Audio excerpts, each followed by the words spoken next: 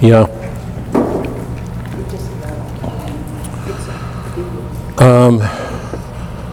For those of you who didn't know, I think the word got out. Sunday was my 80th birthday.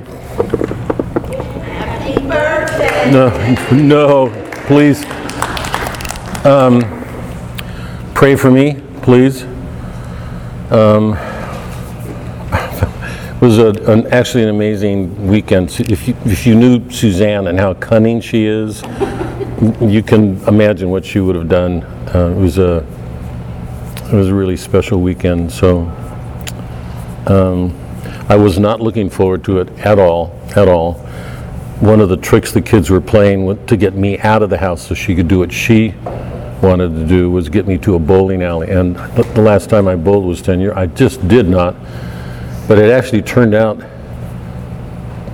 better than I thought, and I beat my son, which made it worthwhile. Wow. What was your score? I can't remember. Mine was, Papa said it was 169. 169. 69. Did you use the... I had a turkey going into the 10th and blew it. I am probably the only person in this room and probably one of the few people ever who managed to throw the ball a lane over. I've seen that happen. Yeah, let's get going because there's I hope this is going to surprise everybody a little bit. Just looking ahead before we start here, there's a lot of materials on the gospel to give you, and I just don't want to overwhelm you guys, or I'm not a biblical scholar, so I don't know what that is mean for what you're going to learn from me, but I take the reading seriously, you know that from literature, and my own experience when I taught this a couple of years ago now at Francis was that I was shocked, and I've spent the last 30, 40 years of my life reading the gospel, but reading each piece by itself and reading it as a whole so that you come away with a distinct sense of what Matthew's doing and how it's different from, say, John or Revelation, I think will be something of a revelation to you guys. But we'll see. Anyway, I'm going to pass out materials, but I just don't want to overload you tonight. So there are some things back there. You should have the takeaway from the movie, the judge, and the notes for tonight, and a summary of Matthew. I'll give you some more things next week. So week by week, I'll continue to fill in background. I don't want to spend too much time on background today. So the background will fill out some, okay? But tonight, I really want to get going. So.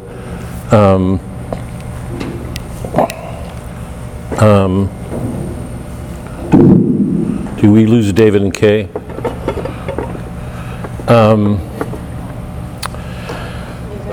I'm not sure that their letters got to everybody. They've written me twice to thank us for their prayers, and their letters were deeply heartfelt. If you receive them, you'll know. You can. They're up there again as waiting to be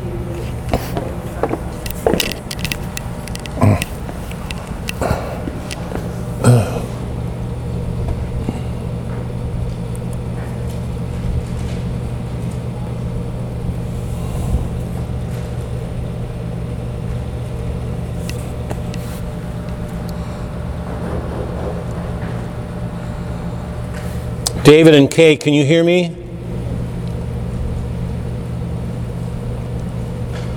We're back up again, but anyway, they sent a couple of emails, and if you receive them, you can hear a humbled, grateful, heartfelt thank you. Their daughter passed away. It had been 2 years of prayers. You know that, and her description of it was that the church was packed. I'm sure that people had been praying for her for a couple of years, and high school friends, and one of the women who was a friend of their daughter has become a professional singer, so she sang at the church. The priest who celebrated was her favorite priest when she was a kid. And you know that she would have been following the Ruberts of the church through the last 2 years of her ordeal. So it sounded like it was a wonderful ceremony, and I know that both of them were grateful. What the letter said was that they wanted to be here to thank everybody in person. I have a feeling this is Kay, but I may not be. They wanted to be here in person to give their thanks in person, but they were afraid they would break down. So I was hoping they would be here so I could help them through that. But anyway, just know that they're thankful, and so I think that will It still says that they're waiting. say It still says that they're waiting. again. I think they're trying to.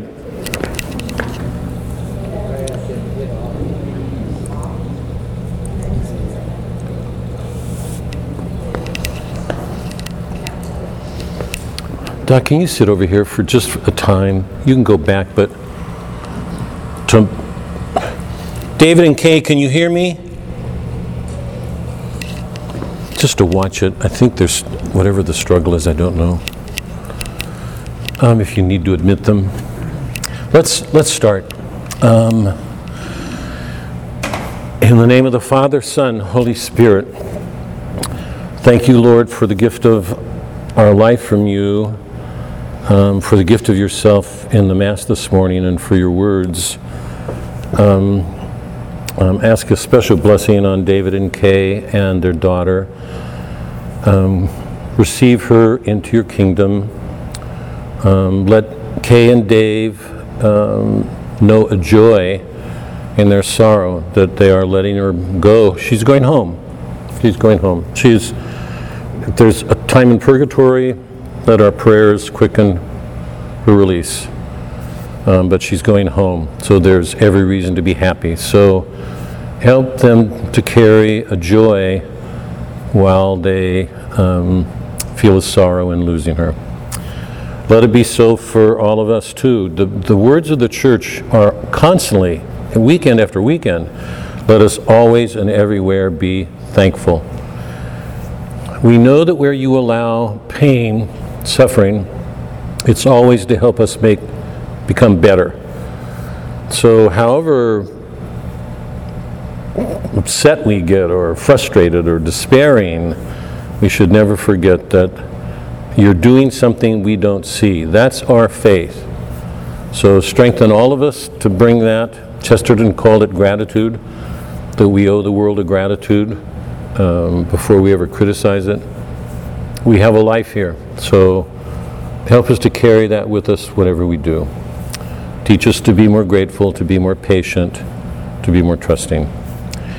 And now I ask a special blessing for the work we're about to undertake, because we're going to encyclicals about you and literature that in some ways reviews you, but now we're going to hear your word directly. So help us all to take some care here. We offer these prayers in your name, Christ our Lord. Amen. May I add something? Sue, sorry. May I add Yeah, for sure. Sorry. something? Prayer. Sorry. Go. Wants to have prayer. Lord, I would like to just thank you and praise you for this teacher that you've provided us. You've carried him through an amazing career and through giving of his time, just completely giving to us. Carried him through sickness, and yet here he is still just giving. Thank you so much, because his teaching and his prayers and his friendship have enriched our lives. So we are most grateful. Offer these praise and thanksgiving. Amen. Amen. Amen. What to do with you? Thank you again. Thank you again. Oh gosh. Okay. Let's start. You all got the Emily Dickinson poems? Yeah. Read them over. We've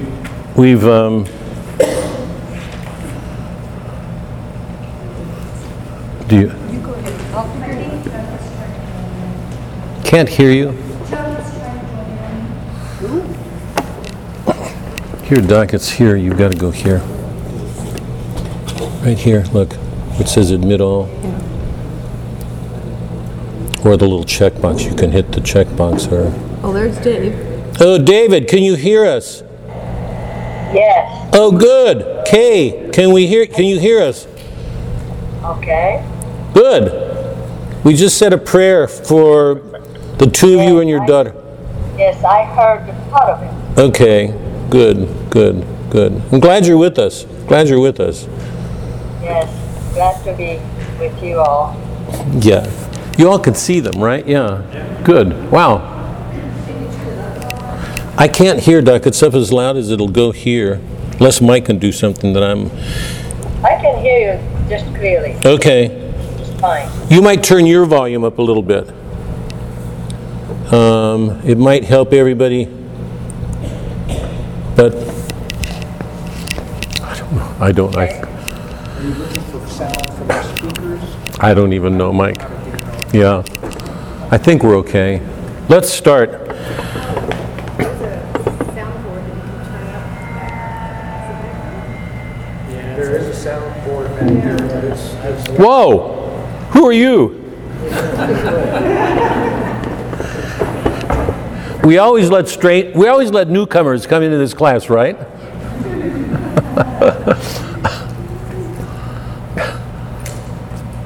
Will anybody ever give me an opening where I don't put coals on somebody's head? Now I'm supposed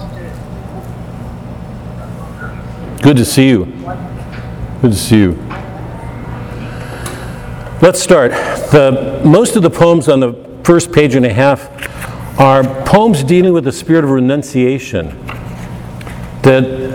And if you think about it, they run so contrary to our culture, because everything in our culture teaches us that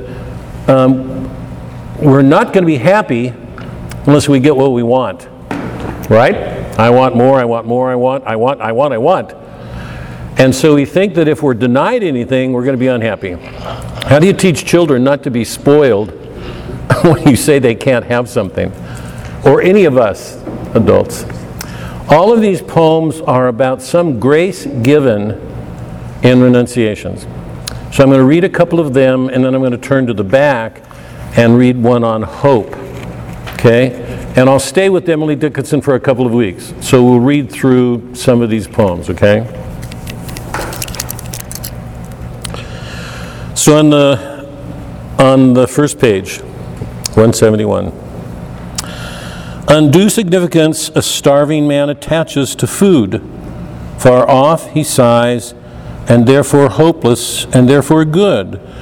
Partaken it relieves, indeed, but proves us that spices fly in the receipt. It was the distance with savory. We wanted it so long as we didn't have it. But once we had it, it flies. Our taste for it's gone. So there's a paradox involving our desires, that in the very instance of having them gratified, we lose them. So part of the beauty of them is denying ourselves, holding it off. 11. Success is counted sweetest by those who ne'er succeed. To comprehend a nectar requires sorest need, right? If you look at a nectar and you can't have it, so you're looking at a tree and you can't reach it, its value is going to increase as you stare at it. Yeah? So the paradox is, the more we deny ourselves, the more we protect think about it sexually. Food, drink, the strongest desires. As soon as we gratify it, it's gone. But if we can restrain ourselves, deny ourselves for a time, we hold on to that value. It's there. Success is counted sweetest by those who ne'er succeed. To comprehend the nectar requires sorest need. Not one of all the purple host who took the flag today, this is after a battle, may have been the Civil War, Not one of all the purple host who took the flag today can tell the definition so clear of victory. As he defeated, dying on whose forbidden ear the distant strains of triumph burst agonized and clear. The man who will most appreciate victory will be the one who's defeated. He lost it.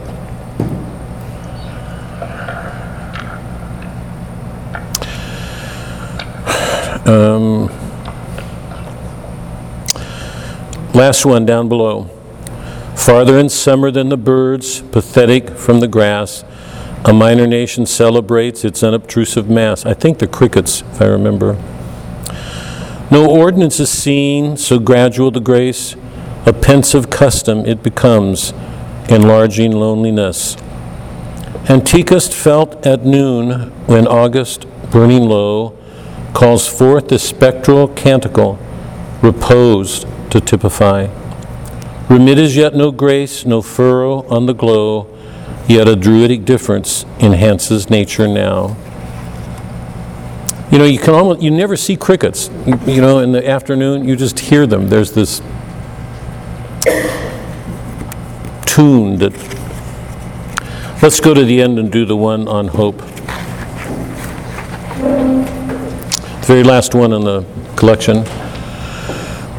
Hope is the thing with feathers that perches in the soul and sings the tune without the words and never stops at all.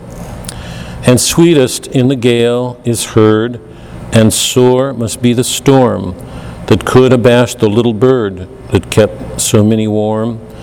I've heard it in the chillest land and on the strangest sea, yet never in extremity it asked a crumb of me. That's what hope is. It's like a bird, you know, always singing. Okay, I want to see if I can do this really, really quickly. If you haven't read the notes that I gave you on the Judge, please do. I think it's a good set of notes. I think it's really good. If I had more time, I'd work on it and publish it somewhere because I think it's a good movie. But just a very couple of things I want to remember. I want everybody to remember about the movie. It's been a couple of weeks, I know, but do you remember what the names of the parents were?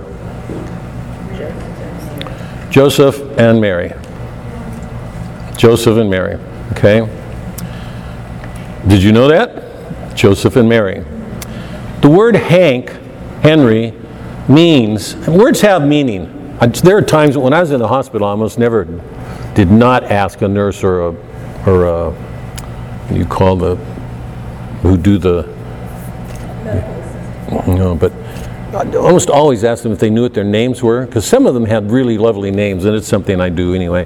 Because sometimes, like one guy I think was Dominic or something, and I asked him if he knew the name of his, or the meaning of his name. He said absolutely not. And if you could imagine me, I said, how in the world could you not know your name? That's your identity, particularly when it's Dominic. But Hank means ruler of the household. Glenn, Dale are names that have association with the pastoral world. A Glen and a Dale, okay, right? Hank is of the city. We know that from the story, right? Chicago, big-time lawyer. So, and Samantha from Samuel, I think means God has a heart, a flower, a victor. That's what Samantha means. You think this guy didn't know what he was doing in the way that he wrote this story? I mean, you could feel it all the way through. Everything about it meant. But in case you missed it, those are the names. Joseph and Mary and Hank and Glenn and Dale. I only want to recall a couple of things here. The first page I think is genuinely good because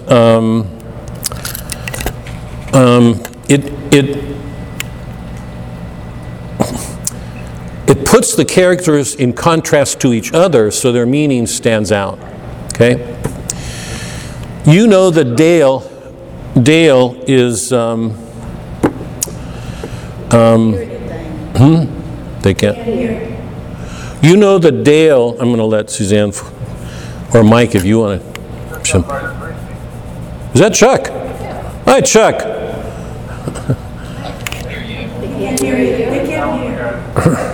Yeah, Melanie, they're both killing us. Not Bob, as far as I can tell. Mike, can you jump in? Let him try. We can hear each other, but we can't hear Bob. I can't see Bob either, actually. Oh, okay. Well, they were hearing us for a while. Something's... Robert, you're on mute. Robert's muted. If you'll choose the class, I'll just listen to you guys. Not sure if I'm here. We're not there. Here, Doc, here. It's here. See, you're muted. Yeah, hold on. I'm supposed to be here, but I'm in Brazil right now. Oh, my. Guys, hear us now? Yes. Good. Chuck, Yes.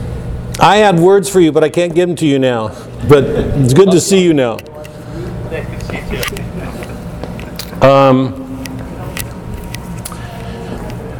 Here, let me just quickly offer this. Dale is what people mentally handicapped, an idiot, whatever you want, simple-minded. And you remember the sort of warm, tender loveliness of his eyes. He just looked at everything. And he's the only one who thinks enough of the present moment to keep capturing it. It's like he's the one who's most fully engaged with what right now. That's important to say because you know that everybody else in that family lives in the past. Right? With wounds. The suffering that they bear. Dale is the only one who, because he doesn't have the critical mind, he's the only one who engages with things as they are. Remember I used that term by St. Thomas called connatural love? It means knowledge by sympathy, knowledge by the heart, that you know by feeling. I think women are generally better at that than men, because you know, I remember in a Shakespeare play, Henry, Julius Caesar, when Brutus's wife said something, she was aware that her husband wasn't sleeping well. She knew something was wrong. You know, it was a sense, and I think women have that sense. They know when something's not quite right. Dale's got that to an nth degree. The judge is a man of law. He's straight-laced, he's tough. In some ways, he's legalistic, and I want to come back to that because it's a big thing in the story. Hank is a lot like his father. I think he's the most brilliant man in the movie. He pays attention to everything. When he comes home, remember, he enters into the courtroom and he sits upstairs. He listens to everything. When the guy who got the girl pregnant is talking, Hank is picking up his words and saying, before the judge says anything, you don't say that in this courtroom. You know, he just knows.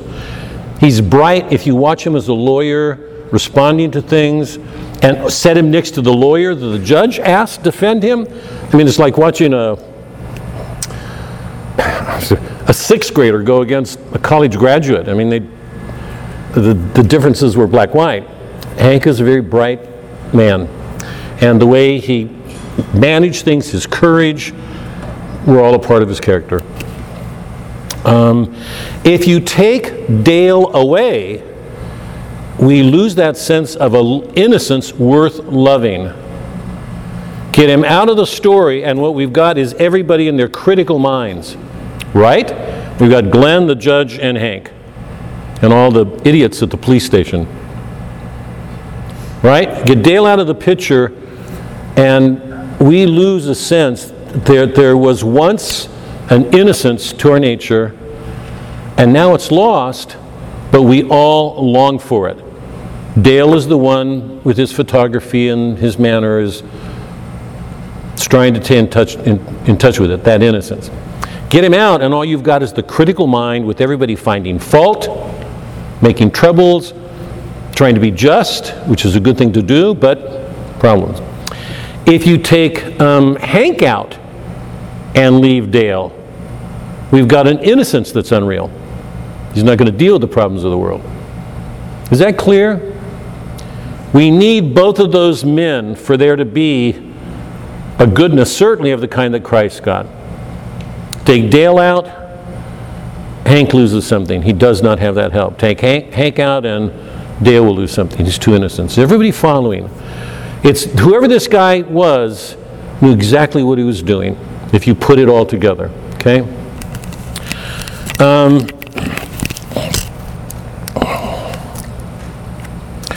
Read over these, please, if you haven't read them.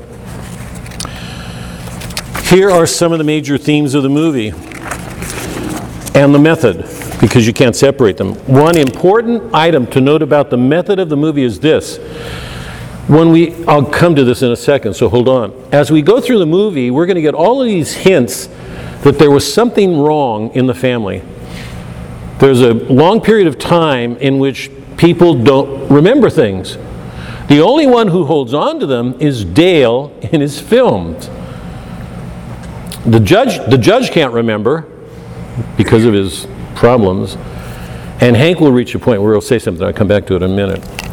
But the method is interesting. We get all these hints that there was something wrong with the judge over a large part of the family's life. I'll come to them in a minute, okay? But we don't get it. One of the values in handling it the way the author did is that by putting those in the background, it protects the goodness of the judge. As we watch him, even if he's a tough man, we still tend to like him. Okay? And it's gonna mean more, but the focus of the movie is on something went wrong, the father and son have been estranged, this strange thing happens, and the judge is accused and brought to trial. And then a crisis is something's gonna happen. And the question is, will it change? I hate that word, dysfunctional families. All families are dysfunctional in my mind. All families are dysfunctional. But something's going to happen to change the dysfunction of this family, okay?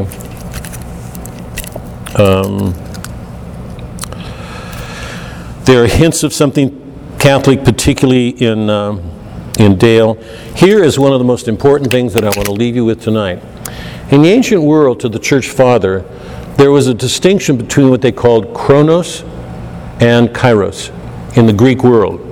You remember Chronos from the Greek world because Chronos is one of the gods. He means time. But another kind of word, it always existed. It's there in the Iliad, it's in the Odyssey. We've talked about things like this, but I want you to hold on to it tonight with special attention. Chronos and kairos. Chronos means chronology. Things happen one after the other, right? Kairos means the appointed time. An appointed time. That moment will be forever. Those are conversion moments. And lots of us, I know most people who've experienced conversion, something happens and you'll not forget that moment. Right? All of us have had those moments. Christ repeatedly says, "My hour has not come, is not yet come. This is not the time. This is not my hour." Keeps using that word hour. Right? And in the beginning, I think it's John. It may be Luke. But at the early part of that gospel, Christ says, "The time is now."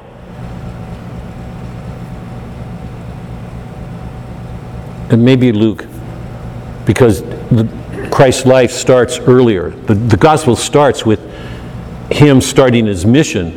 So he said, "The time is now, repent." That's a kairos moment. Kairos means an appointed time. Something else is happening. It breaks into chronos time. Okay? The theme of coming home and the theme of jails. Almost everybody in this story is in jail. And it's not the jail with mortar, it's the jail inside. Everybody's imprisoned in their own lives, most of them because of wounds and hurts and resentments that they've not let go of. Everybody is spiritually arrested. Yeah, wouldn't you say they all are? If you remember Winter's Tale, those of you who remember Winter's Tale, remember that Hermione gets sent to jail. But in the opening scene, before she gets sent to jail by her husband, Leontes, before Hermione is sent to jail, she's going to Polixenes to try to persuade him to stay, and she says, before the jail scene comes up, she says, "Will you be my prisoner?" Shakespeare knows exactly what he's doing in a moment. She's kidding. There's no jail. But it's already a hint laid that she's the one who's going to go to the tower, but everybody else is in some sense of imprisoned, in jail. What will get all of these people out of jail in this story? Okay? Now here's where I want to go.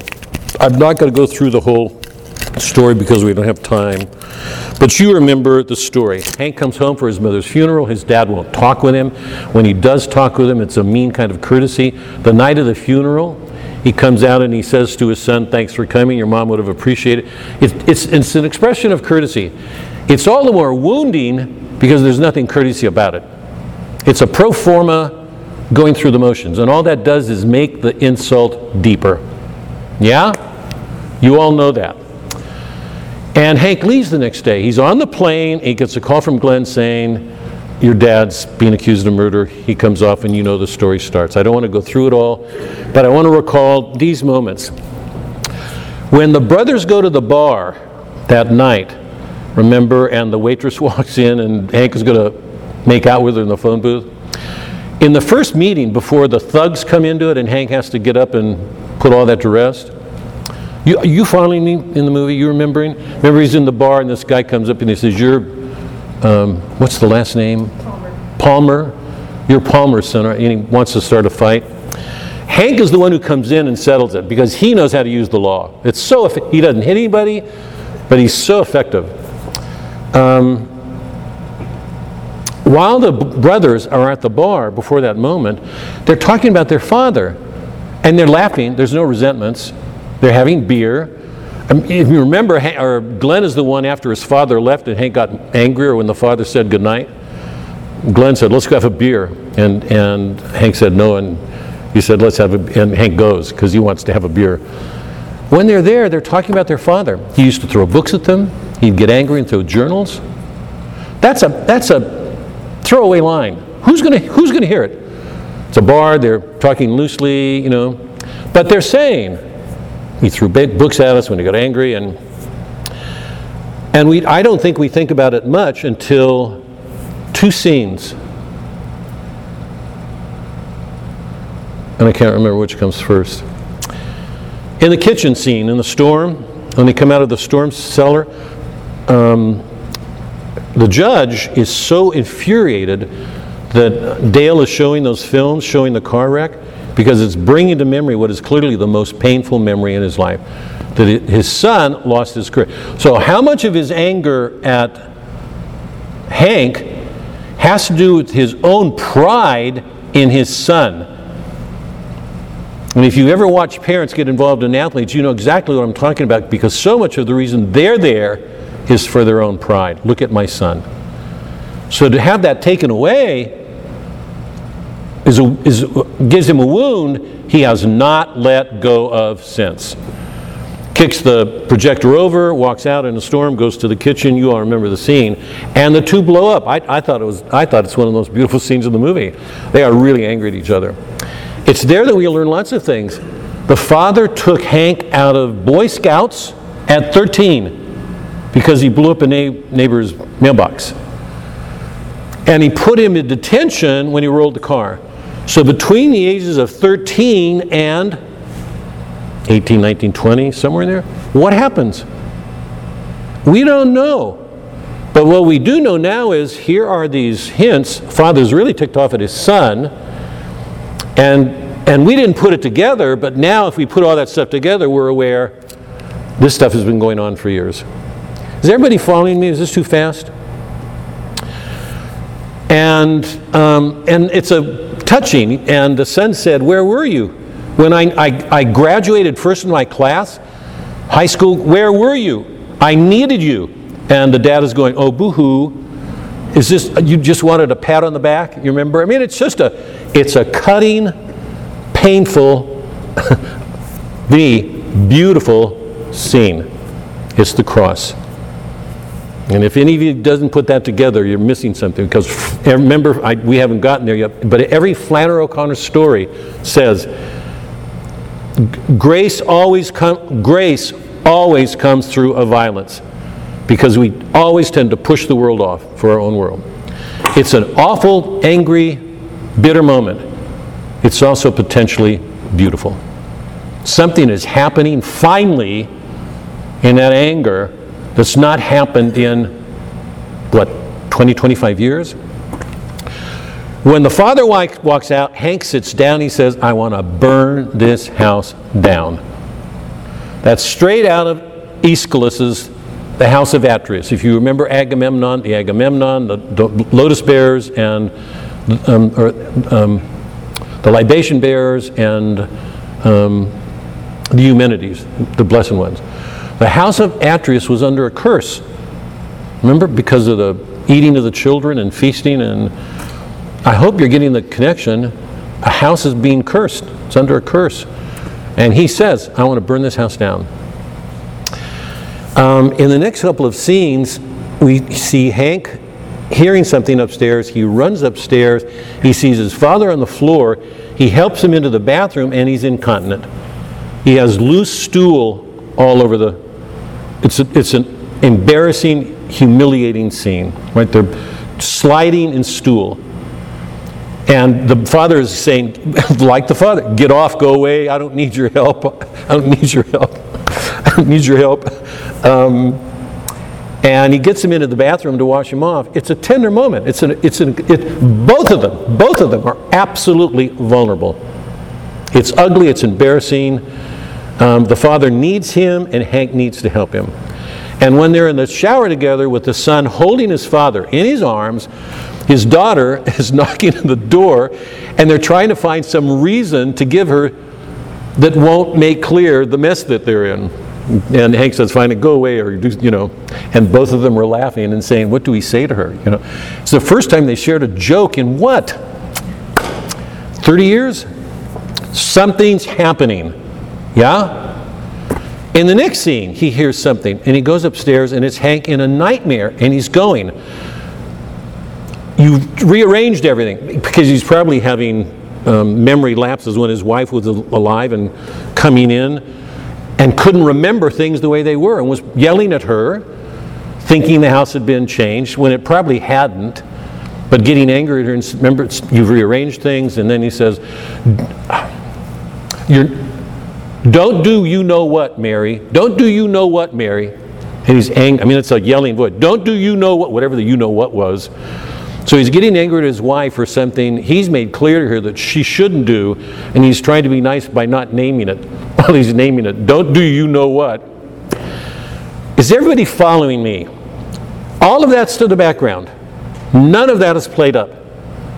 In both of the scenes upstairs, we feel more tenderness for the two of them because they're coming together. In fact, when Henry's on the floor, he'll say to his dad, when his dad comes down, who was the best lawyer you've ever...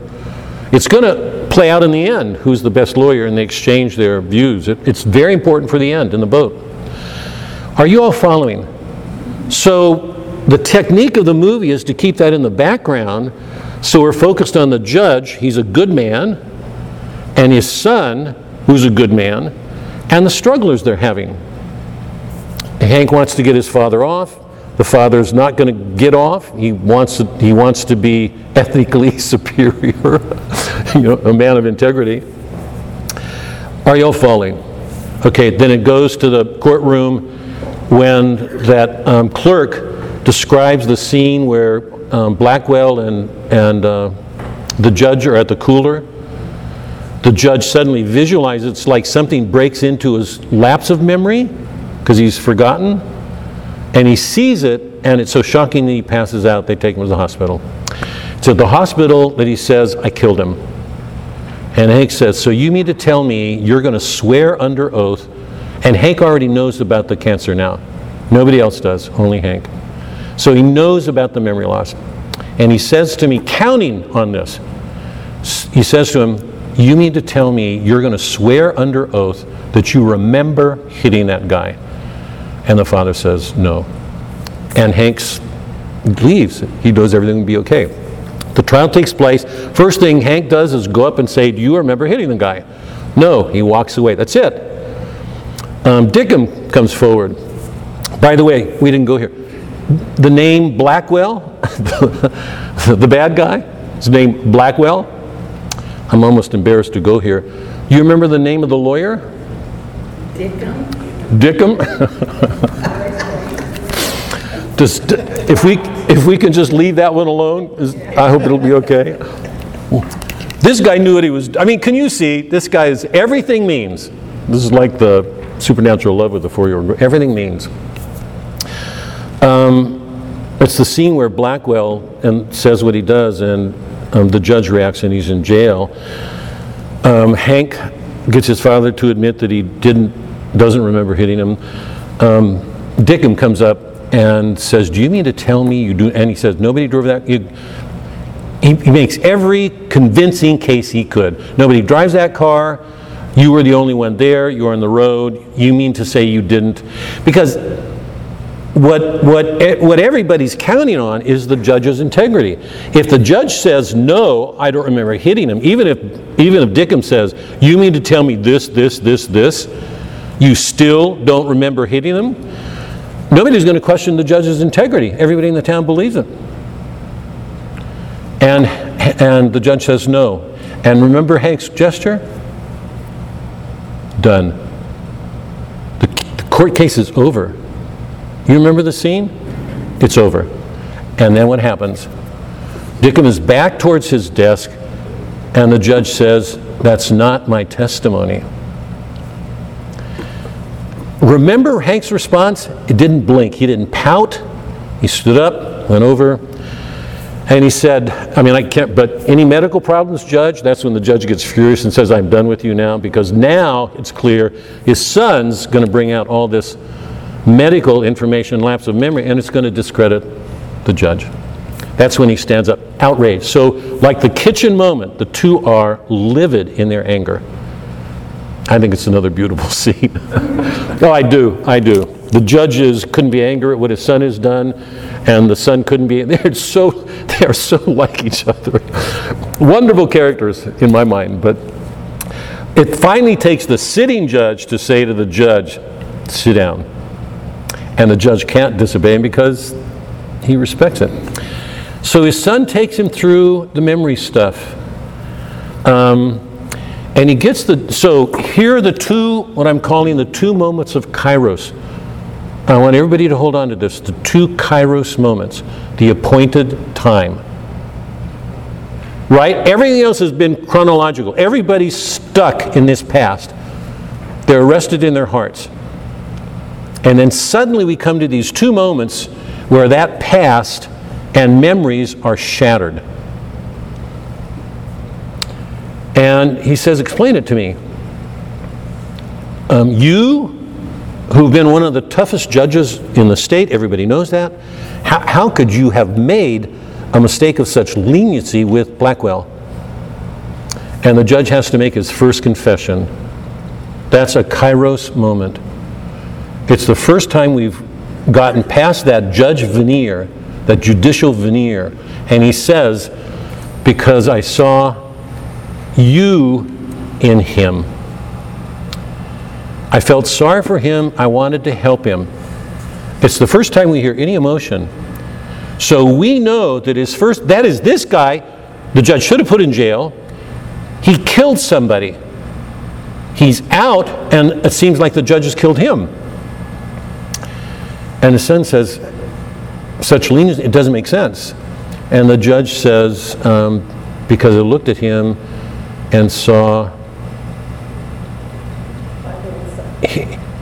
I saw you in him, and I wanted to help him." So it was a moment of tenderness that let that guy go when the results of it was murder. And and so Hank is putting it together, and it looks like it's all done, and he walks away, and then he says, "Hold it. It's over again. The case is over. Nobody's going to convict him on that. Everybody knows now that he's got side effects from the cancer." He walks away, and then he stops mid-step and says, "Wait a minute, that's not right. It doesn't fit," whatever the words were. He turns around and he goes back and continues the question, and he said, I had memories too. Where are they? Is everybody following? So from 13, when he blew up that mailbox, to the rolling of the car, it's like Freud would go nuts with this. I don't much care for Freud, but yeah, that whole period, memory's gone.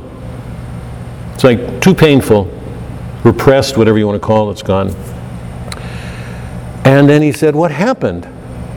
I had memories, and you can hear a son expressing his longing for a father and realize he never had him. And we get those pictures at the lake. In that moment, when the judge is in the box, we get the picture at the lake when Henry is a young man and he's got his son, Hank, in the boat, standing in front of him, and they're fishing. And he said, I had memories too. It's painful. To me, it's the most painful moment, what's about to happen. He said, I had memories too, what happened? Do you remember the judge's line? Because this is the takeaway line of the movie. What is it? I saw him in you. Yeah. Is everybody? And the first time he said, I saw you in him, and he wanted to help him. Blackwell. He said, where are my memories? What happened? You want to explain that? He says, I saw him in you. He reversed it. Saw the behavior of definitely off the rails young man and his own son. He saw the evil in his own son. And what happened from that time on? Shunned him. Shunned him. That is, he held a grudge against his son, and from that point on, what defines the father and son is this estrangement. Is everybody following? So I thought Go that ahead. he was, I'm sorry. Oh, no. So I thought that he was saying that when he said there's no memories, I didn't take it as the memories were gone. It's just that his father didn't show up for any of those memories. Yeah, so he didn't have the memories because they weren't there. Because there weren't any. Yeah, but yes. I mean, I think it's a big, there's a number of ways to describe this. One of them is you can say they're in a state of spiritual arrest. They're not growing together. They're not moving together. They're caught. That there's this estrangement. It's pretty clear to me, I don't think I'm mistaken on this, that's why I mentioned it or described it the way I did earlier. There's a real danger for us as parents. Look at my son, look at my son, look at my son. When what we're saying indirectly is, look at me, look at me. I mean, it's a tough thing to do. And he blew up the woman's mailbox, rolls his son, whatever else was going on. We know that he and Sam were intimate. I mean, I doubt the father knew that, but there was probably a lot of carrying on. But I think the point here is, I looked at you and saw him, is what I saw was a kid headed for trouble. But it's his son, and he resents it. So from that moment on, what defines his relationship to his son is a resentment he never got over. Go ahead, Mary. I thought in the exchange, as we said, Hank said, why did you let him off, Blackwell off? And he said, because I saw you and him, so he thought there was hope. And then he turns around, like you said, and I thought he said, but you gave me a tough sentence. Why did you give me such a tough sentence, I guess the detention, for such a minor thing? And he said, the judge said, because I saw him in you. Right. It's very interesting to me that Glenn's character, who had his life changed by that accident, does not show the resentment and the problems that Right. does. Right. Well, I thought that too, but I thought it was revealed at the end when we find out that Samantha's daughter was his son. And so he kind of took it out that way and said, okay, I think I'm going to Okay, so maybe that was his way of thinking.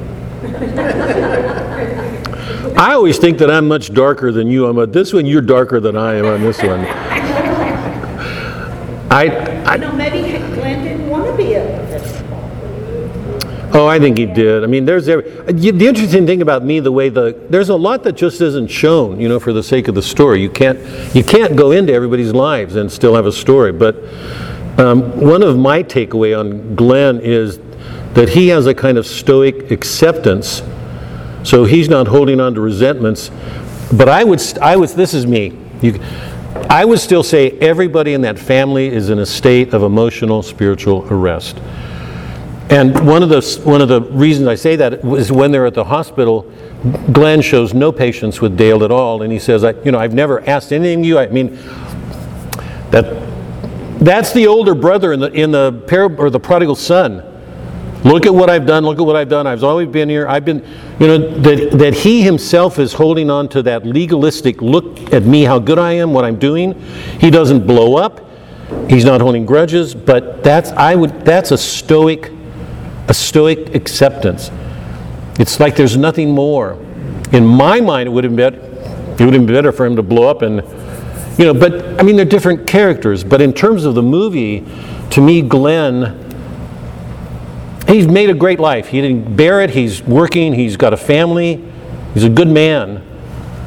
But there's something also lacking in him in his treatment of Dale, I thought, in the way that he treated him. And he's taking care of his father. He's a good, boy, there's such a fine line in these people. He reminds me of the older prodigal son.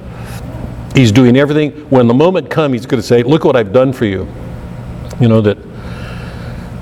Let me finish this. So you know what happens. I want to go. The reason for trying to draw all this out, because there's so much in that movie that we don't see. And it took me, and we just did not have the time to go into this on movie night. It was too late. So let me leave it with this question, and I just want to spend a couple minutes because we've already taken far more time than I wanted. But who's the most Christ-like people in that story?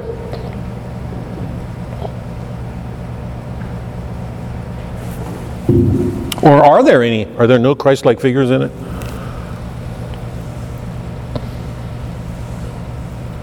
I don't know. I think we all have a little bit of Christ in us. Some quality of him that we're showing. So maybe Hank, because Who's the most? only reason why I would say Hank is because he, to me, the most human in his emotions and everything. Everybody else is too, especially Glenn. They're just so blah. Connie, who would you say is the most? Can we get the heat? Can we get the? You guys are starting to get cold again. Can you do anything? I had thought of Dale, just because he's so sweet, so giving, no complaining. It's just his character.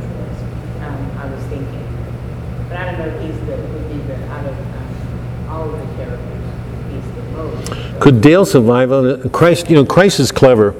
He knows what's going. There's nothing Christ doesn't know. He has to deal with things everywhere. Yeah. He says, "Pray, be awake, be on guard, be vigilant, be as cunning as the wolf and gentle as the dove." Would Dale fit all that? Dale's a wonderfully kind man, but I to go back to what I said earlier, I just think you have to hold Dale and Hank. They both reveal something about each other. Heather, did you have? I was just going to say, so when you're asking who's the most Christ-like, in a way, because Christ had all things in balance. So everything was in perfect balance. So in a way, the question is, who has all things in this balance? And I would say, none of them. Nobody? There's huge gaps. Does nobody become better in this movie? Well, no, I'm not saying they don't become better, for sure, but they have aspects of Christ, but there's no one that sticks out from this. I'm asking, which one has more or most in the movie? He was? Forgives a lot. Yeah. Did he in the beginning? Well, I guess so, but he still held on to it. I'd say he wasn't very forgiving in the. I mean, he's a lot like his bad. I think I would say I'm going to call this to. For me, Hank is without a question, just without a question. He has to suffer the most. The insults of the father at the beginning, the insults when the father goes to jail at the end again. Hank has given. I mean, Hank has changed, and my argument would be in that blow-up scene in the movie, in the courtroom scene. You know, it's almost as if after the blow-up. Remember the term in the tragic paradigm, peripetia, the turn and recognition. Anagnorisis, that turn that takes place in tragedy. That's why tragedies are not bad. They always address an injustice and resolve them. So even if there's a lot of deaths, it's the cleansing that's the condition of a new regime. Hank has a recognition, I think so does his father, for his father to say, even though he justifies it, you know, was that so bad? Father's been holding on to that forever. I saw you and him, and he wanted to help him, even though it was a bad mistake. That's an open public confession by a judge who has not wanted to show that he's vulnerable anywhere. And Hank has to look at him when his father says, because I saw him in you, that had to be another humiliating moment, because that's when his father turns off. And his father says goodbye to the other sons and once again says nothing to Hank.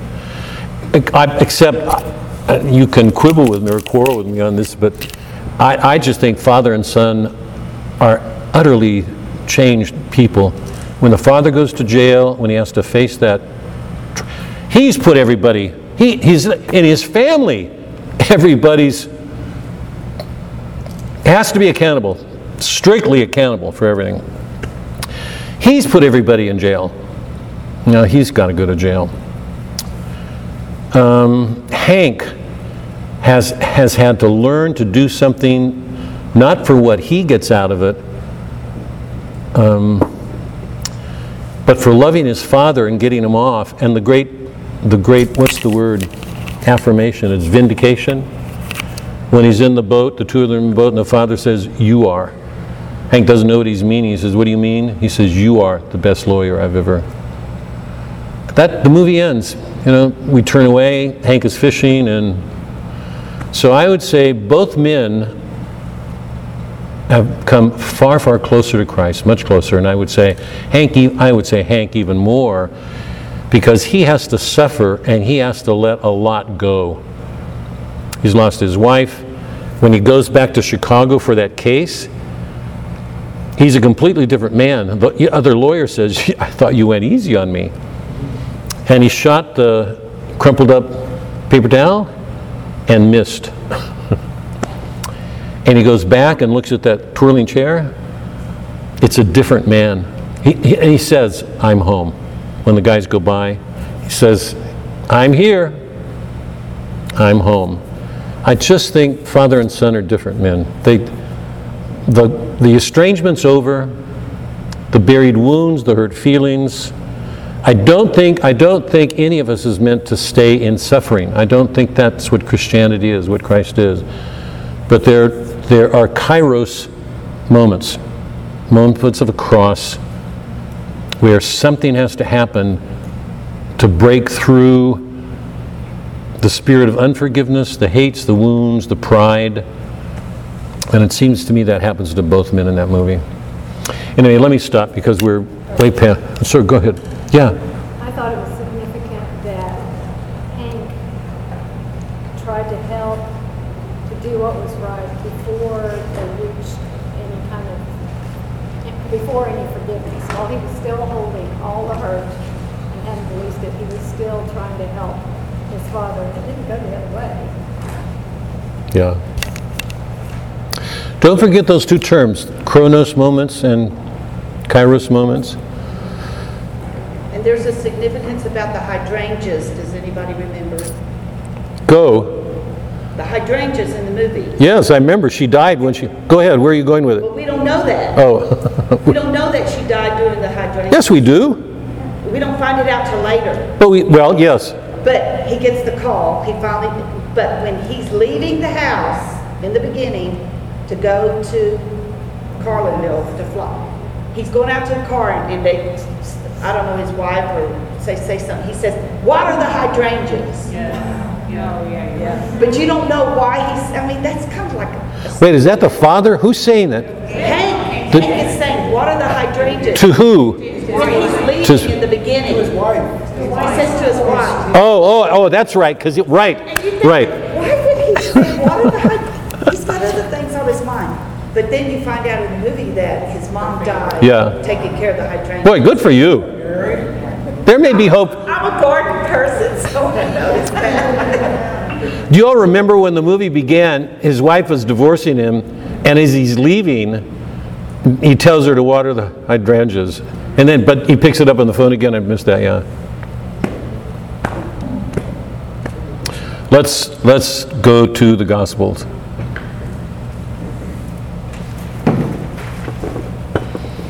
I hope you enjoyed that movie.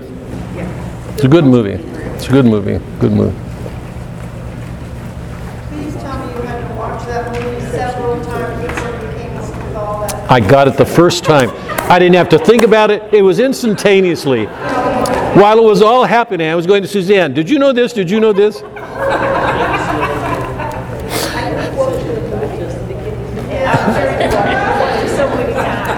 movie goes fast, and sometimes it is hard to see the little details and all together. You know, it's And like what you're trying to say, find Christ in all Right. movies. It's Right. like, whoa, like, you always have to watch that several times. well, some of us are just more gifted. That's what else can you say? I like the part where he... Wait, hold on, because I've got to say, I've told you this before. Wait, so often I go on my feelings. When a movie has that kind of effect on me, and it did, I'll get teary on a movie like that. When I have that kind of feeling, I'll go back. Because there's no way I would ever, I can pick up some things, because I want to put it together to say, what produced that? How do we get here? That's a good, I like that. But I want to add this too, because I've said this to you before, and you should not have forgotten it. I told you coming out of undergraduate school at Berkeley, it was an English major, so you read the beginnings in English and you go forward. I'd never read the Iliad or the Odyssey, the Aeneid or anything, but I'd heard about them. I picked up the Iliad. I could make no sense of it. Absolutely no sense. And then I went to UD. That's it's true. I'm being really. I would never have said what I did a minute ago if you knew I wasn't lying. I could make no sense. I'm not kidding, none at all. I told you this the first time I did poetry with his teacher in his poetry section. I couldn't understand it at all. I wasn't raised on literature. It was not a part of my life. When I went to UD, I did the Iliad in a program, and then I came to know it somewhat. At least certain things were said that helped me get a sense of the whole. But there's no way, even then, I would have said I know this book. I came to know that book from teaching it year after year after year after year, dealing with kids who were too embarrassed to ask questions. And I've told you this, I cannot emphasize the meanings of this enough. The students who asked the simplest questions that they were too embarrassed were the ones that made me think most, because it made me have to go look at those things you take for granted. One of the best teachers I ever had, and I'll never forget him, he said, this is the principle, if you read my writing, you'd see the same thing in my writing. I'm just the way that I write. Don't overlook the obvious. I cannot tell you the effect that's had on me as a teacher, because you watch the way teachers teach. So many of them are in their heads. I know teachers who've been teaching the Iliad for 20 years, who I'd say don't know it very well. But there's, I'm laughing at you. Thank you for your honesty. There's, how many times have we watched that movie, Doc? Well, we've only watched it through from beginning to end about 4 times. Go back to the scene. Or something else. The last month before the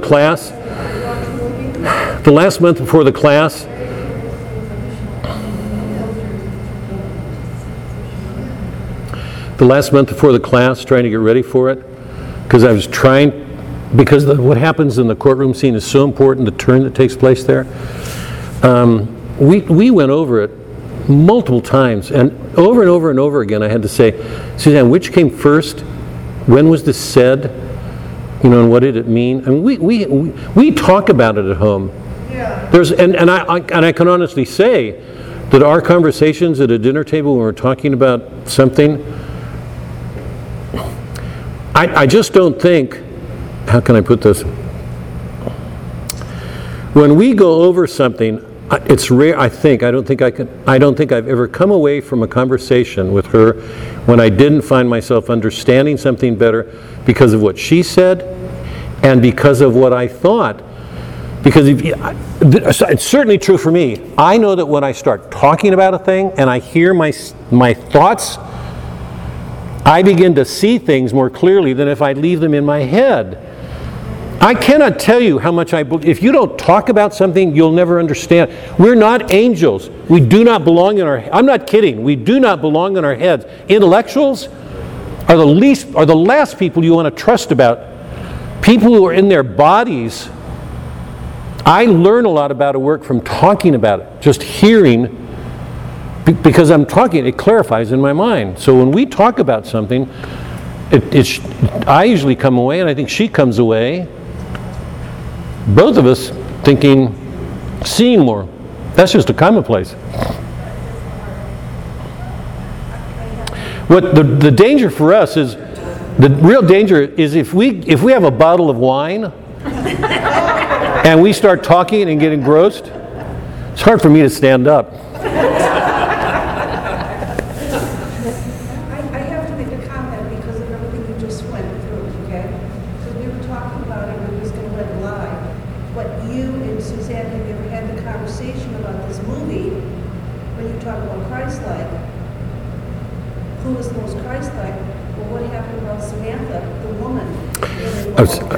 Yeah.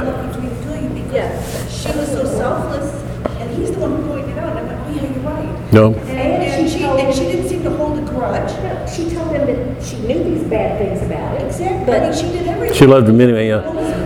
Yeah. So did you ever have that kind of conversation? Oh yeah, no, as a matter of fact, sure, it's really funny. I got distracted because when I was going to answer the question myself, I would have said Hank and Samantha.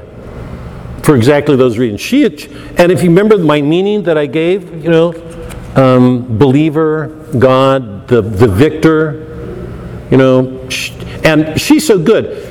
In the scene when they're upstairs ready to make love, and he starts getting scrupulous like his father, she's all ready to make love with him and let him go. And she makes it clear, I'm not leaving this place.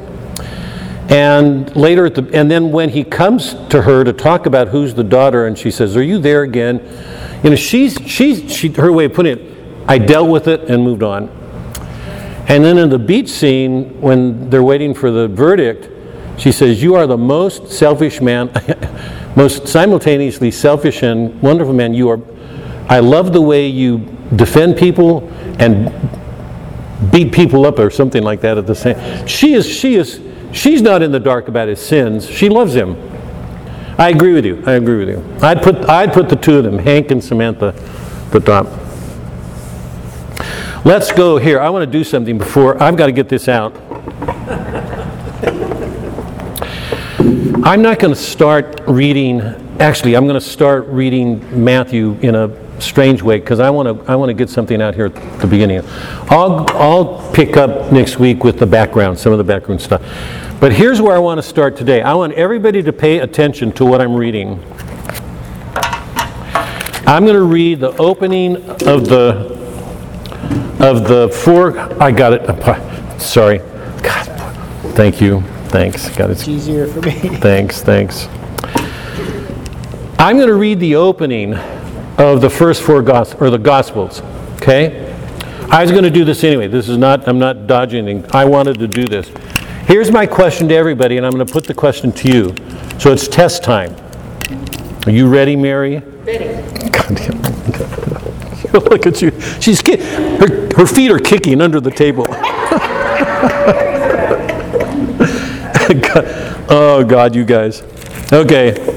I'm going to read the opening because I want to establish from the beginning what the authority, the ground of authority of each of the Gospels.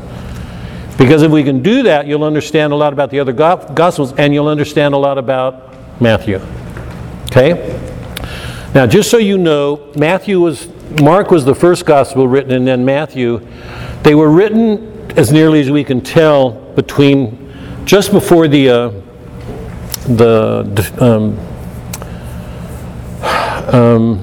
temple was destroyed. I can't remember, 110, 20, 30 years or later. There's lots of controversy about the Bibles today because biblical studies has taken a turn towards the sciences. I want to go into this more, but not tonight. You remember when we were reading Regensburg Address that Benedict said Hartneck, remember, had read the Gospels and came to the conclusion that Christ was a great prophet, but he was not the Son of God. In a sense, that's a perfect example of what so many biblical scholars do today. They're reading the Gospels through the tenets of science. So wherever miracles are taking place, they've got to use their powers of reason to explain them away. So a lot of biblical criticism today, because it assumes, we've done this, now you'll know it. If you didn't know it before, it assumes materialism, a monist belief. What's materialism? Somebody say please, quickly. To be a materialist today in Chesterton terms is what? Only matter matters. Right? Mind didn't create it. Matter makes everything. The mind is something to explain away as matter. Evolution, same thing. We've gone through it. So you guys know this. So many of the biblical scholars who are working today start with materialist assumptions. They're monists. There's only one thing, matter, and everything has to be in accord with that because they're following science. Okay? So a lot of biblical criticism, you'll hear priests, particularly in the Anglican world, Episcopal world, in England, they're full of them. Priests who will deny the resurrection or that Christ raised people from the dead, they will just deny it. They'll explain. I've heard the silliest explanations of the multiplication of the fishes, just ridiculous. They all had lunches, they brought lunch. I mean, it just goes on and on. Anyway, I want you to know that, okay? So know going in that people approach the Bible with their own assumptions. And you know me, because it's been a principle since we started, I'm asking everybody to get rid of any assumptions, and I would like in some way to ask if you could get rid of your assumptions as a Catholic, if you can. Because I know lots of Catholics who read the Bible badly. So a faith that isn't always going to give you the help you want, I'd ask you to read it with open eyes. Now here's where I'm going. There are lots of people today who believe you should read the Gospels, the Bible, through the tenets of science. You'll hear lots of people in the church encouraging believers to read it in literary terms, as a narrative, or in terms of a genre. I've heard Bishop Barron, whom I greatly admire, encouraging people to read it and see it in terms of genres, as if genres are there. They're there. There's scientific things there. We should bring all of these things in. But the most important thing to hold on to is this. And this is the beginning and end of it all. This is not another work of literature. It's the Word of God. It has to be read that way. If we don't get rid of any ideas that are in the way of that, we're not reading well. This is the Word of God. If we start with another belief, like a materialist or an evolutionist, we're not going to read it well. That's just a given. I hope everybody sees that. So somewhere, become aware of your own beliefs and be careful, because genres are here. It's a thing, Barron keeps stressing the beauty of the thing. It's a beautiful work of art. But its principally should be known for its truth, its goodness, its beauty, its those transcendentals, because this is God speaking. Okay? So hold on to that. Now here's what I want to do. I want to read the beginning of each of the Gospels, and with whatever time we have left, I want to ask everybody what the difference is between them. What's the authority on which this Gospel rests? What ground of authority? So here's Matthew. You know that Matthew begins with a genealogy from Abraham through David to Christ. Now hold on to that. Matthew begins with a genealogy from Abraham through David to Christ, okay? And then he says, after that long genealogical introduction, now the birth of Jesus Christ took place in this way. So he goes to his birth after the genealogy. When his mother Mary had been betrothed to Joseph before they came together, she was found to be with the child of the Holy Spirit. Joseph was going to put her away, you remember, and the angel comes and says, don't do that. She's going to conceive a child by virtue of the Holy Spirit. She will bear a son, and you shall call his name Jesus, for he will save his people from their sins. All this took place to fulfill what the Lord had spoken by the prophet. Behold, a virgin shall conceive and bear a son, and his name shall be called Emmanuel. God is with us. Now when Jesus was born in Bethlehem of Judea in the day Herod hears about it, remember, the wise men come. Herod wants to get rid of Christ because he hears him as a threat. And you all know what happens, okay? So the beginning of Matthew is the genealogy and then a description of Christ's birth. Okay?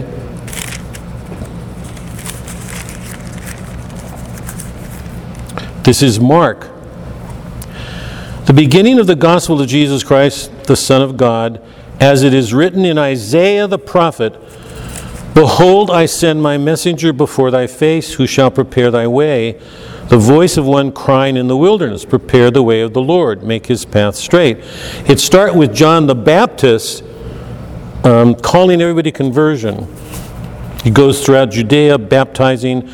Now John was clothed with camel's hair and had a locust girdle around his waist, ate locusts, wild honey, and he preached, saying, after me comes he who is mightier than I, the thong of whose sandals I'm not worthy to stoop down and untie. I have baptized you with water, but he will baptize you with the Holy Spirit. By the way, in case anybody doubts the Trinity, we get talk of the Father, we get talk of the Son saying, I am in the Father, and we get constant references to this person called the Holy Spirit. In those days, Jesus came from Nazareth of Galilee and was baptized by John. John is arrested. This is paragraph 14 in Mark.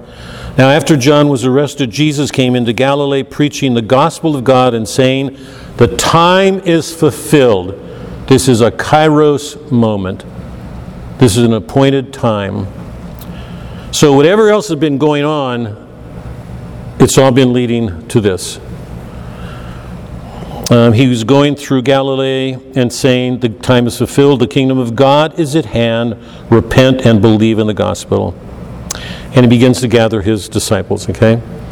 Is everybody following? If I'm going too fast, tell me and I'll slow down. You've seen how Matthew starts, and you've seen how... So Matthew starts with a genealogy going back to Abraham. Mark starts with...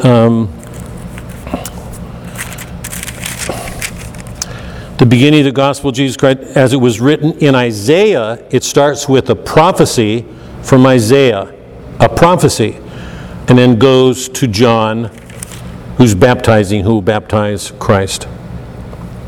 Okay? That's Mark. Luke, hold on to this, you guys. This is important. Inasmuch as many have undertaken to compile a narrative of the things which have been accomplished among us, just as they were delivered to us by those who from the beginning were eyewitnesses and ministers of the word, it seemed good to me also, having followed all things closely for some time past, to write an orderly account for you, the most excellent Theophilus, that you may know the truth concerning the things of which you have been informed. Inasmuch as many have undertaken to complete a narrative, lots of books were being written about Christ. You can imagine. Lots. Lots of them are apocryphal. They're not taken as authoritative, canonical. All these books are being written, Luke is saying, inasmuch as all this is going on, I want to put down things as I got them from those who are eyewitnesses and give them to you. He got them from eyewitnesses. He's giving them to somebody who's not seen those things. Is that clear? And it goes to Zechariah. So it describes all that happened to Zechariah when he went to the temple, remember? And his wife was barren, and he has a vision telling him what's going to happen, and he didn't believe it. He laughed at it, and he's struck silent. Zechariah said to the angel, "How shall I know this? For I'm an old man, and my wife is advanced in years." He can't believe that she's going to be pregnant. And the angel answered him, "I am Gabriel, who stand in the presence of God, and I am sent to speak to you and to bring you this good news. And behold, you will be silent and unable to come to pass, because you did not believe my words, which will be fulfilled in their time." And you know it happens that she will conceive. He goes home, and they will take the child to the temple, and when they give it his name, his tongue will be released, and the people will be amazed. Okay? So, Matthew, genealogy, the birth of Jesus. Mark was the Isaiah's prophecy. And what was else? John the Baptist. And Luke is Luke writing a narrative because he knows all these other things are being written, and he wants to pass it on as authoritative because he got it from people who saw it. And then it goes to Zechariah. And Elizabeth, who will conceive John the Baptist. Okay. Here's John. In the beginning was the Word, and the Word was with God, and the Word was God. He was in the beginning with God. All things were made through him, and without him was not anything made that was made. In him was life, and life was the light of men. The light shines in the darkness, and the darkness has not overcome it. There was a man sent from God whose name was John. He came for testimony, to bear witness to the light, that all might believe through him. He was not the light, but came to bear witness to the light. The true light that enlightens every man was coming into the world. He'll describe Christ coming into the world, and people come to John asking him if he's Elijah, and he says no, he's come to prepare for the one who's going to come. And shortly after he says, "Behold the Lamb of God." And we know at that point that it's God, and it's the Lamb who will take the place of the sacrificial lamb who's been at the center of the Jewish tradition since the Passover. Am I going too fast? Is everybody clear? Is everybody all right? Okay, test time. We've got 4 different Gospels. Wait, so here, hold on. So this is... Lots of people are going to say, and they're going to give it as a reason for not... So, remember Chesterton's description of skepticism? That skepticism was one of the qualities of our age. Disbelief. The age doesn't... It uses its mind to explain away things. Okay? There are lots of people who are skeptical who will say, you got 4 different accounts of the same event, and they don't line up. They're not the same. Which they take as a reason that they're wrong. They're unreliable. You can't trust them. Okay? We've got 4 different accounts. Now, I don't want to get into that. What I want to do is get to Matthew, but I want everybody to see a couple of things here. So as if you were 4 people standing on a corner and you witnessed an accident, it's not uncommon that you get 4 very different reports, because you get 4 very different men. One of them might happen to be an artist who talks too much. You know, I mean, who knows what you're going to get, right? And some of the descriptions may not even square with each other, which would raise questions about how perceptive they were, or whether they were misled in their perceptions. So there's reasons to doubt, okay? But here's my question. We've got the beginnings of the 4 accounts. The beginnings show us the authority of that gospel, the ground of that authority, a reason why we should believe it. So let's get them out. What's the authority, the ground of authority for Matthew? The genealogy. What's the principle behind that? How does it differ? Go ahead. That was part of the Jewish religion, was that from the throne of David would come the Savior.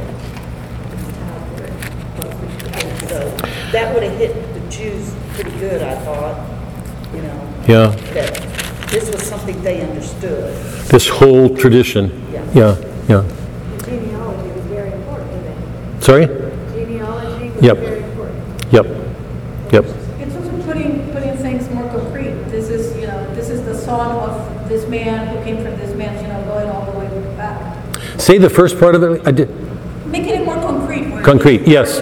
Yes, yeah. Because set that next to John. In the beginning was the Word. How concrete is that? Truly, how concrete is that? In the beginning is the Word. The Word was with God. I mean, all of those. How concrete is that? What else about Matthew? It's a historical. Yep. All of those. Absolutely. It's set in nature. I think one of the most important things about Matthew is that it's showing Jesus' humanity. There can't be a question about it. The historicity can't be doubted. Here's this long line. It's all recorded. Jesus comes out of it. So at this point, we can't question its historicity. That it happened. It's natural. So Matthew's focus is on Jesus' human nature. He belongs to this tradition, and it would have spoke authoritatively to the Jews because they gave so much importance to the natural line of a family, the passing down. And notice where it starts. After the genealogy, now in the birth of Jesus, what can be more natural? Right? It's showing the humanity of Jesus. We go from that genealogy to his birth. He was born and raised. So everything about the beginning of Matthew is rooted in nature. This was the point of Benedict's talk at Regensburg. The problem with Islam and the fundamentalist Christian is what? They've lost a sense of the Logos in nature. Matthew is doing everything he can to affirm Jesus' humanity. He belongs to this. He can't be more of time. God, he's related to all these people. And one of the interesting things about that genealogical list, there are whores, killers. You know, there's a lot of people who are not good. Jesus belongs to that line. So anybody expecting purity should look for another God. Okay? What about Mark?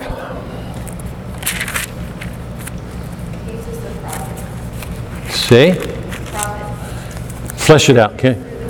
Prophecy shows the people who want to make that connection that this is the promised Savior. This is the one that Isaiah said would come, and John the Baptist is the last one of the prophets. Yep.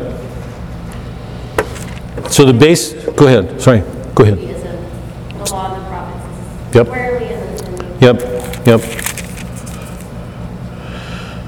It's written in Isaiah, "Behold, I send my messengers before thy face, who shall prepare thy way, thy voice of one crying in the wilderness." Who is that prophet who's being sent?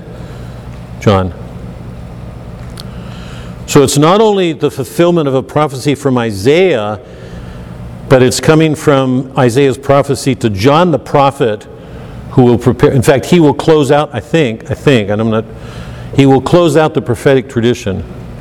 This will be it, because he will be the one who will baptize Christ and bring him to his mission. So a whole prophetic dimension, a whole sacred prophetic dimension is now the basis of everything that Mark is going to do. Mark was the first gospel writer, I think Luke, and then Matthew, who followed Mark, and then Luke and John. So in Mark it goes on from that prophecy to describe John and what he does and the meeting between him and Christ. Luke, what's the ground of Luke? Eyewitness account, research, and he was a doctor. Go ahead. What? I think eyewitness account, and he was a doctor, so he would have known detail or been wanting to ask detail, I guess. Wanting to what? Wanting to know detail and to put it in there, because to me he's very detailed. Mm-hmm. But I think he's getting eyewitness account. Go ahead. What did you? I just said he did his research. He went to the people who had seen him, who met Christ directly. So yeah, he had the word of those. Yeah. He knows that a lot of things are being written about Christ.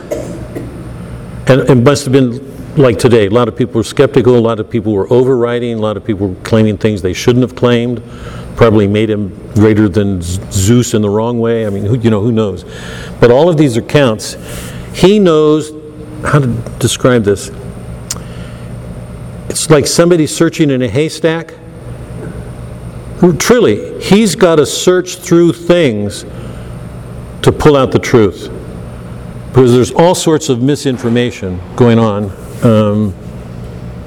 So he's going to receive it from people who experience things firsthand and pass it on to somebody who's not, which is an interesting mode. It's like the truth-telling or piece of writing that you get it from people who know and pass it on to those who don't. It's the situation almost all of us are in. And then it goes not to John, it goes to John, but his parents. So once again, indirectly to John, with Zechariah and Elizabeth. A prophetic element comes into it because Gabriel's going to talk with Zechariah.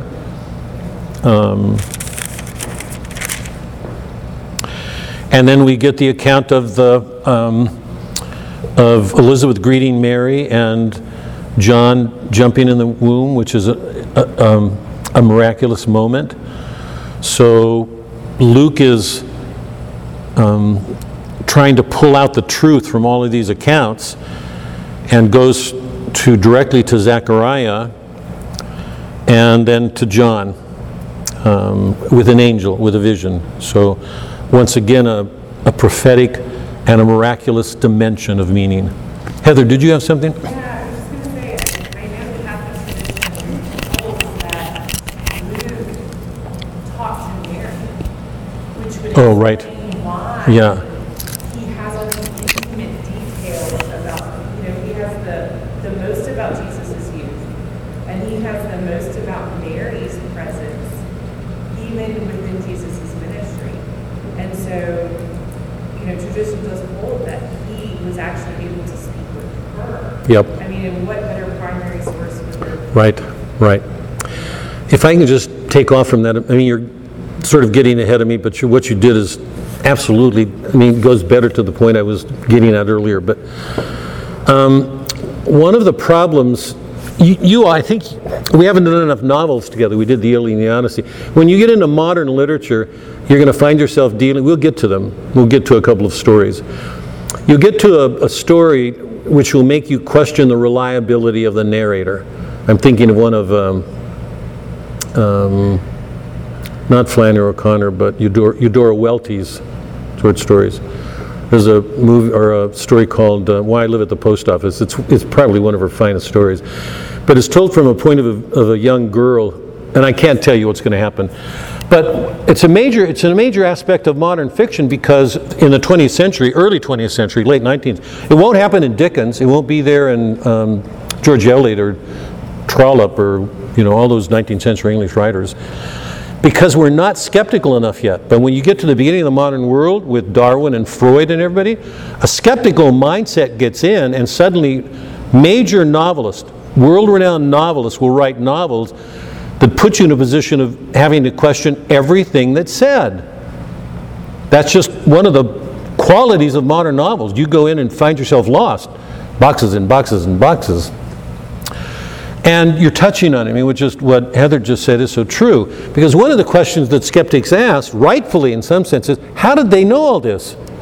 How in the world could anybody have known all of this? Matthew could have explained it easily enough. But how could Luke have known about this meeting between Mary and Elizabeth? Truly, I'm going to put this as hard as I can. So this is what these guys do in their off time, make up these fanciful stories about meetings between women. Who the hell does he think he is? Where do you get this stuff? How can you make that up? Because you're talking about God, and God is doing these things, and who has the authority to do? I mean, you follow, yeah? No. Who are these people? No? I'm not following your line of reasoning. Are you trying to create a scenario by which Luke established the infancy narrative? What I'm trying to do is piggyback on what Heather said, rightfully I think, because we have a history, there's a tradition behind it, that Luke got all this information in his talks with Mary. And it's an important thing to know, because lots of modern critics, skeptical critics, would say, who does this guy think he is? How would he have known that? How would he have had access to it? And on that basis, because they're so skeptical, they discount it. That's a very modern tendency, and it's led to people denying Christ's resurrection, raising Lazarus. I mean, the multiplication of the fish. Luke and the Christian community, the writers didn't live and write within a vacuum. They lived within a community. They lived with people who gave testimony, personal testimony. Right. Yeah, but remember, why is Luke writing? He's the original fact checker. Huh? He's the original fact checker. That's exactly the point, because remember, But he was Luke's nose. there's all these testimonies being written, and clearly, lots of them are not right. And people could believe them. It's a really dangerous time. There's lots of people writing lots of things. And the fact that they lived in a Christian age was not a reason for believing them. Because all those people, remember at that time, there's no such thing as a Christian community yet. It's just beginning to form. But the point is, the best Jews you couldn't believe. The best Christians you couldn't believe. Luke's basis is to say, there are all these accounts, I'm writing this so that everybody will be clear on this. So you've got Matthew taking one ground, Mark another, Luke a very different. We've got to go, so here, because what's the basis of John? Wait. So John begins, in the beginning was the Word, and the Word was with God, and the Word was God. He was in the beginning with God. All things were made through Him, and without Him was not anything made that was made. In Him was life, and the life was the light of men. The light shines in the darkness, and the darkness has not overcome it. There was a man sent from God whose name was John. It immediately goes to John, and we're in Christ's life. And very shortly here, after they meet, John will say of Christ, "Behold the Lamb of God." What's the basis of John's narrative, his gospel account? What's he doing that's different from Matthew, Mark, and Luke? He's putting Jesus as being with God since the beginning. Jesus is God. What's the problem? Wait. Theological and mystical versus So wait, what was the first word? theological. And the second? Mystical, yeah. And what's the problem? Metaphorical. Or literal. Could be, but, light and darkness, depending on how people understand it, right? What's the problem? Is there no problem here? We can say of Luke talked with Mary. So you can account for that. When some guy goes around saying, in the beginning, huh? It's almost like he's already hiding character. Wow. But take my question. How does he know? Yeah, how does he know? Thanks. We just did Luke and Mary. I mean, you can account for it. Wait, by the way, so the East, this is a generalization, but the East is going to be very otherworldly. The East has always been that way. And the West has been far more naturalistic, concrete, in Christ. You've got this guy beginning the fourth gospel going, in the beginning was the Word, and the Word was with God, and the Word was God. He's with God in heaven. This is not Luke talking to Mary. Who does this guy think he is? Somebody answer this. He was the closest one to Jesus. He what? He was very close to Jesus. He walked with Jesus. And so he would know. Okay. This gospel was written last, right? What? This gospel was written last, and so it gives this added dimension. So you've got all these avenues to Christ. You've got the natural, you've got the religious tradition with the prophets, you've got the investigative reporter, the scientific, and now you have the theological, and it kind of... Theological is not going to do it. I like mystical. Because theology is us about things we don't know. John is speaking as if he were there in the Trinity. Right. And your question... Revelation, basically. But now it's the word... But John was with him at all those major events like the Transfiguration. He was with him at the cross when he died. He was with him. He took care of Mary. He took care of Mary. That's right, he did. Wait, here, just because I'm so sorry. I don't want to get ahead, but I'm going to do this. In John, this is going to be so different from Matthew, because we're only doing two Gospels, Matthew and John, and we're doing it because I want to set the natural and the mystical, the supernatural, next to each other. In John, you're going to find John recording all of these moments where Christ is going, I am, I am, I am, I am, I am, I am. Would everybody have gotten from those I am statements what John got from them? Leave it there. I don't want to talk. But think about all of these things. We're starting Matthew. We've got 4 different perspectives. The ground of authority for each one is different. And it's important, finally, because it's going to say something about that person they're all about. The incarnation. That the divine and human come together in this man. And nobody understands it at the time.